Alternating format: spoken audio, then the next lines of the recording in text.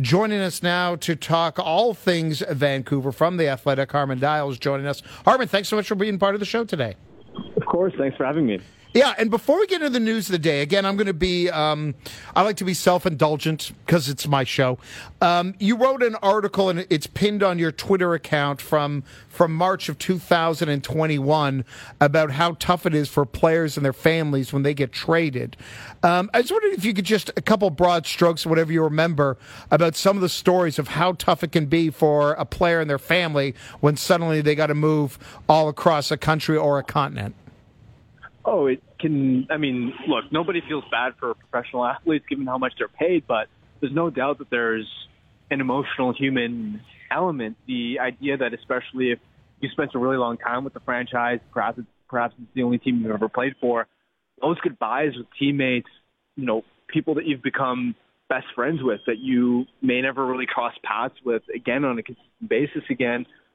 The city itself, which became like home for a lot of players, a lot of these guys might have houses there and maybe they've bought. Now all of a sudden they've got to worry about that and finding a new place and moving, and perhaps they have children who you've got to account for schools with in their new city. And there is a sort of feeling of when you do get moved to a new destination of no matter how well respected or highly regarded you are on the league, of you kind of feel like the new kid on the block. You don't have any friends.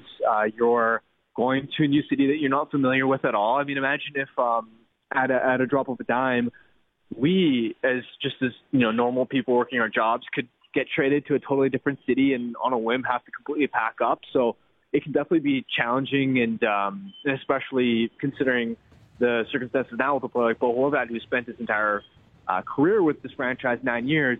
It's definitely an emotional and difficult breakup. Yeah, and it's interesting, and we'll get to the emotional side, which, again, we can't ever give a full answer for. We're not there. We're not in their heads. But hearing Bo Horvat saying he was surprised and that his goal was to be a member of the Vancouver Canucks for his entire career. But then the team did offer him some sort of deal, but it wasn't, it wasn't up to his liking. And, I mean, that's where the seeds of this trade came from. And I'm wondering, Harman, the fact that he is not a member of the Canucks, how much of this was Vancouver not offering up a good enough deal, and how much of it was Bo Horvat feeling like he was being disrespected? Well, I think Horvat has every right to feel that he wasn't made a priority, because in the summer, it actually felt like the Canucks had both Miller and Horvat as pending UFAs for the end of the season.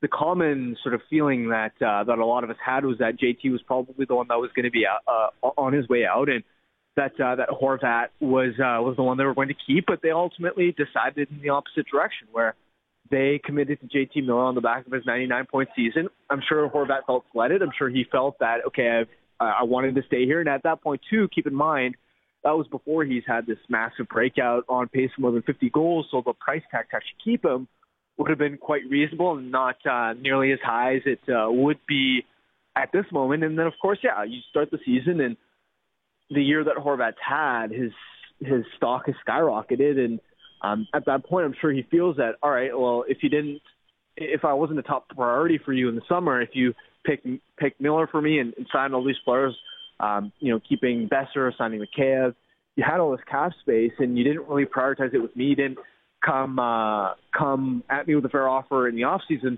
then it's not like I'm going to take a significant cut on my market value when I don't feel as appreciated or as wanted as I thought it would be.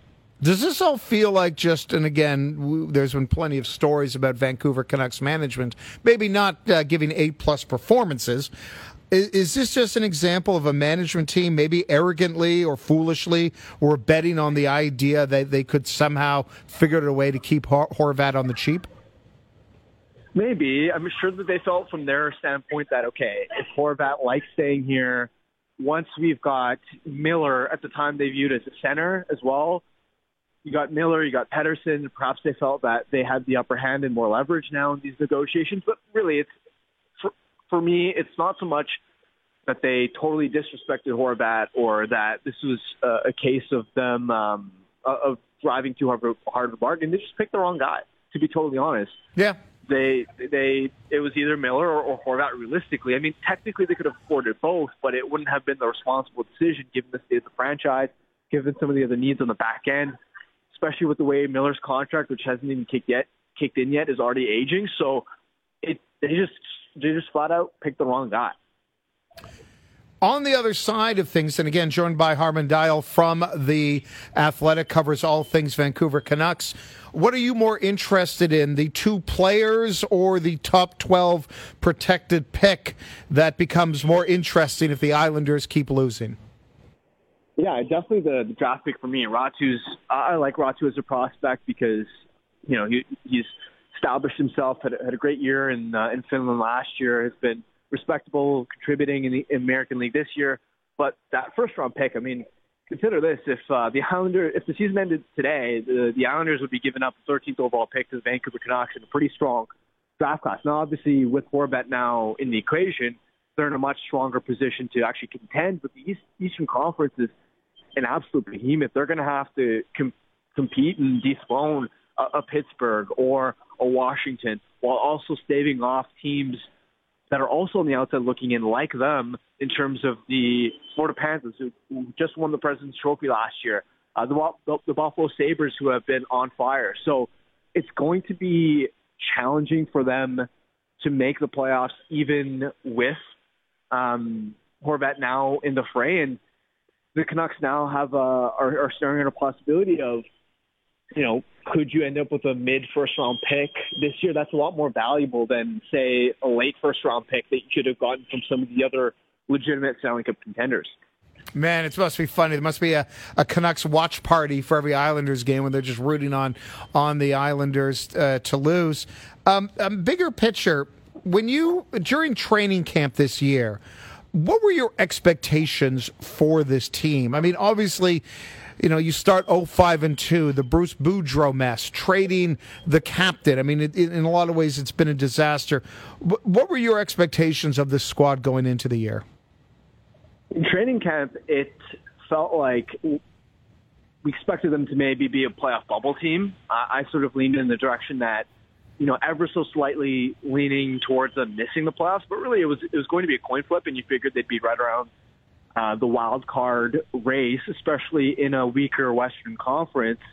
But obviously didn't play out that way. And I think as preseason started, you could tell that the vibes are a little bit off, where the club won, if I recall correctly, only one game in preseason, and you could already start to see cracks emerging. They had players like Brock Besser and Ilya Mikheyev get injured before the regular season had even started.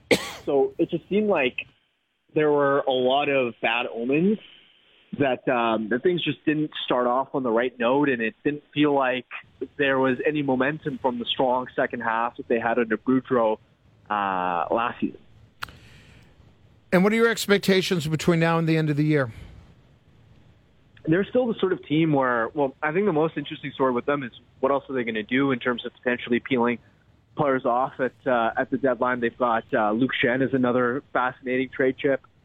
They have some contracts that they definitely want to move out, I would imagine now, especially with Beauvillier in the fold. They've got a lot of money tied up into middle six wingers, so you'd imagine they'd love to find a home for a Brock Besser or Connor Garland, something along those lines, especially after also re-signing Andrei Kuzmenko, who's been phenomenal in Vancouver. So the challenge, obviously, is that it's not very easy to move money at the trade deadline. That's usually more of an off-season project, but I would still expect more activities and moves for the Canucks between now and the trade deadline. And then till the end of the season, it really, I think, in Vancouver, it's just a race to see how far they can tank. It's going to be challenging because even after they strip the roster, even after they lose Horvat, even with Mikheyev done for the season with an ACL injury, they still have some of the top-end talent in the likes of Pettersson and Hughes and Miller, to where like they can't realistically compete with teams like Arizona and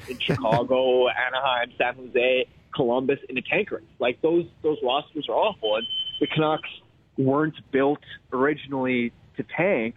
Plus, they have one of the softest schedules in the league between now and the end of the season. So, with Rick Tocchet in the fray now, it wouldn't be surprising if the Canucks do pick up some wins. And it's more interesting just to see, okay, is this team going to end up with a draft pick that's in the, say, 6, 7, 8 range, a bit later than that? Do things really fall apart and they land in the top 5?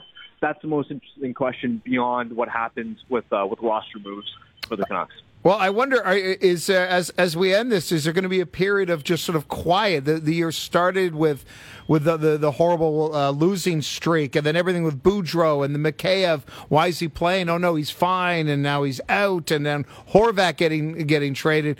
At the very least, Harman, we could say this about you covering the team this season. You haven't had a hard time having to come up with stories.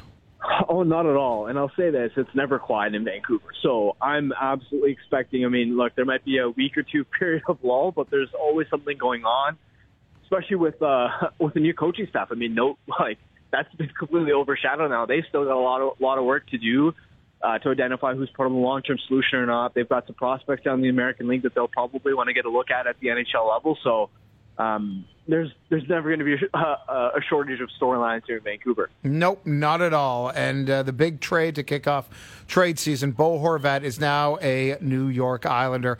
Harman, really appreciate it. Thank you so much for joining the show on what is a busy day, busy time, busy week, busy month. Really a busy season for you, so I appreciate you taking the time. Cheers, thanks.